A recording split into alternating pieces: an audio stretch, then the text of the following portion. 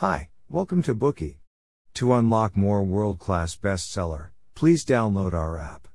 Just search for BOOKEY at Apple Store or Google Play. You will get 7 days free trial with more features. Hi, welcome to Bookie. Today we'll unlock the book Crucial Confrontations, Tools for Resolving Broken Promises, Violated Expectations, and Bad Behavior. In our daily life, we encounter undisciplined employees, bosses that break their commitments, kids that lie about coming home late, or strangers that cut in line. When you want to confront them face to face, and ask them to shoulder their responsibility, that's when a crucial confrontation takes place. In case of a crucial confrontation, most people resort to one of two options. One option is silence. The ones who choose silence see an immediate result as acceptable, and believe that the conflict would escalate if they confront it. However, the damage of silence lies in that the other person can take your silence as passive permission of the action, and that can undermine the principle of fairness in social norms. As the extreme opposite of silence, the other option is violence. Violence is often the final product of repeated silence, because those involved just can't bear it anymore. Handling a situation with violence always shifts the focus from problem solving to accusing the other of having an ill temperament. Also, either side could become even more unhappy with the other, which could create an infinite vicious circle. Undoubtedly, these two options not only fail to solve the conflicts, but also risk making the situation worse. So how can we deal with crucial confrontations effectively, and strengthen relationships while making others take responsibility? Crucial Confrontations will give us the answer. The book is co-authored by Carrie Patterson, Joseph Grenny, Ron McMillan, Al Switzler, and David Maxfield. Carrie Patterson did his doctoral work in organizational behavior at Stanford University. He received the 2004 William G. Dyer Distinguished Alumni Award from Brigham Young University's Marriott School of Management. David Maxfield has his doctoral degree in psychology from Stanford University. He is also an outstanding researcher and speaker. Joseph Grenny, Ron McMillan, and Al Switzler are all senior corporate consultants, the latter two of whom have provided services to dozens of Fortune 500 companies. The solutions provided by this book have been used by over 300 members of Fortune 500 companies. Before its publication, the authors did 30 years of research in various industries, and concluded a methodology for dealing with crucial confrontations and achieving interpersonal harmony. Next, we'll unlock the book in the following 3 sections. Part 1, What to do before a crucial confrontation. Part 2, What to do during a crucial confrontation. Part 3, What to do after a crucial confrontation. Now let's look at the first part, What to do before a crucial confrontation. About the significance of preparation, it is said that Einstein once said, I would spend 55 minutes defining the problem and then 5 minutes solving it. Unfortunately, most people simply ignore the preparation phase and practical applications. Then what should one do before a crucial confrontation? The authors offer a set of solutions. First, define your goals. Second, understand what really happened. And third, tell a more complete and accurate story. Let's talk about goal defining first. You may wonder, why do we have to define goals? Aren't they just what you want to achieve? That's right, goals are expectations, but other problems lie beneath failed expectations. That's when we need to find the real problem, the core problem. Consider as an example that you are a parent, you've made a deal with your kid, that he has to play the piano from 5 to 6 every afternoon. One day, however, you find that he did not do it, but insists that he did. Obviously, the problem now is not that your kid failed to complete his task, but instead that he lied. The core problem that needs to be dealt with first is lying. As to how to identify a core problem, the authors suggest a method called CPR, through which we'll be able to find the essence and core of the problem. The first time a problem comes up, we need to talk about C, the content, which means what just happened. If the problem occurs again, then it's not an occasional problem. And we need to talk about P, the pattern. If it continues to exist, then talk about R, relationship, how the problem will affect the relationship between the two sides. Such a model of thinking reminds us that when the same problem reoccurs, we shouldn't focus only on its content. Let's take the following example. A boss is annoyed by a chronically late employee, but doesn't know how to deal with him because he is a friend. According to the CPR model, when the employee comes in late the first time, the only problem is his lateness. So, that time, the boss should only talk about the fact that he is late that day. The next time he's late again, two issues occur: lateness and breaking his promise. Obviously, the core problem is now breaking the promise, so it's necessary to talk pattern with him. It's the second time you're late.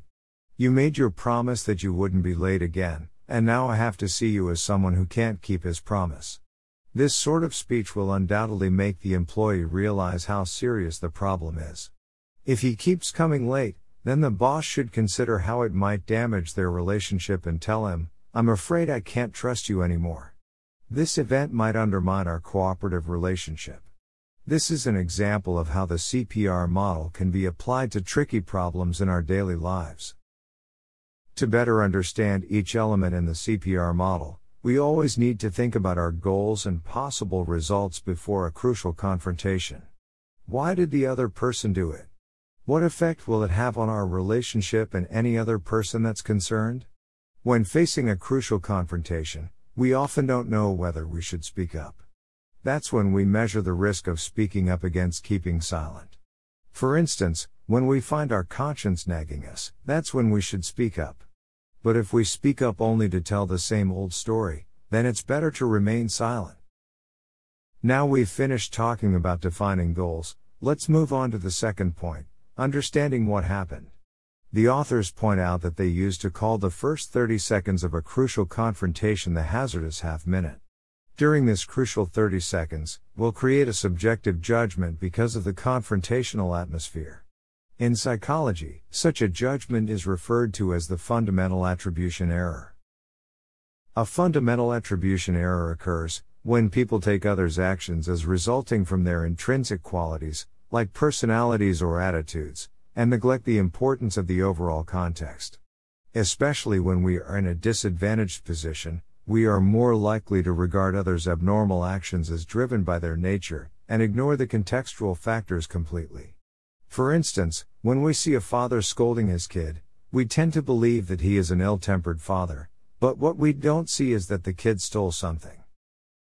We tend to believe in what we see, but the authors point out that after we see and hear the other person, we automatically tell a story in our heads by analyzing their motives based on our theories. But such a story is often more or less subjective, so we become angry and take wrong actions. This story creates bias when it comes to analyzing the problem. So it's critical to abandon subjective judgment, and understand the truth from an objective point of view before a crucial confrontation.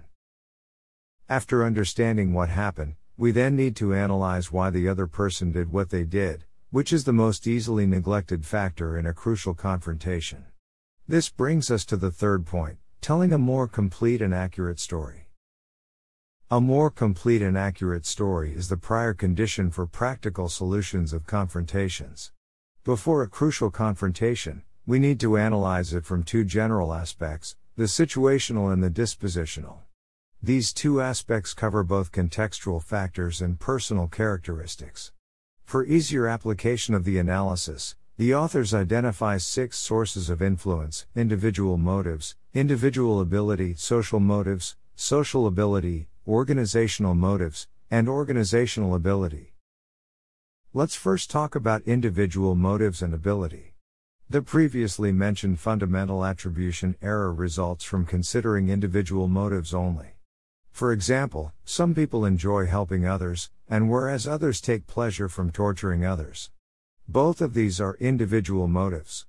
As for individual ability, it's not difficult to understand that this component refers to whether the person has the ability to solve problems. For instance, you ask an employee to fix a bug in a software system, but if he is not a software engineer and knows nothing about programming, then he won't be able to complete the task no matter how hard he tries. Then there are social motives and social ability. None of us lives or works in a vacuum, so we are inevitably influenced by others, such as our parents, friends, and coworkers. For instance, let's say you want to run a test, but your coworker thinks it would slow down progress. After some struggle, you ultimately decide to drop the test. This is due to the influence of a social motive. And what's social ability? Take the same instance. To run your test, you'll need the support staff to provide tools and materials as well as your coworkers' assistance. That is to say, others may help or hinder your actions. And at last we have organizational motives and organizational ability. These two seem rather abstract at first glance, so let's look at some more examples. Bonuses are used by employers to motivate employees. In this case, getting a bonus is a type of structured motivation. Another example is the sale of drugs by some at-risk youth. On one hand, they are being incited to sell drugs. And on the other hand, it can help them quickly make money. Here, the financial gains are a type of external motivation, and also belongs to the category of organizational motives.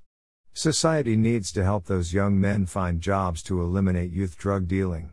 When considering organizational ability, imagine you are a manager at a service center for youth employment, and two departments under your supervision don't cooperate well. It would be frustrating talking to the personnel of each department. So you come up with this idea: move the two departments into the same working space, and give them more opportunities to communicate. That concludes the first part of this bookie. What to do before a crucial confrontation. Before a crucial confrontation, we should at first define our goals, that is to say, our expectations. Then we should use the CPR model to decide what the real problem is, and whether we should speak up, with consideration of why the other person did it, and what the result would be. Also, it's critical to abandon subjectivity and understand the truth from an objective point of view. We should try to tell a more complete and accurate story with considerations of 6 sources of influence, including individual motives, individual ability, social motives, social ability, organizational motives, and organizational ability. Today we are just sharing limited bookie. To unlock more key insights of world-class bestseller, please download our app. Just search for BOOKEY at Apple Store or Google Play.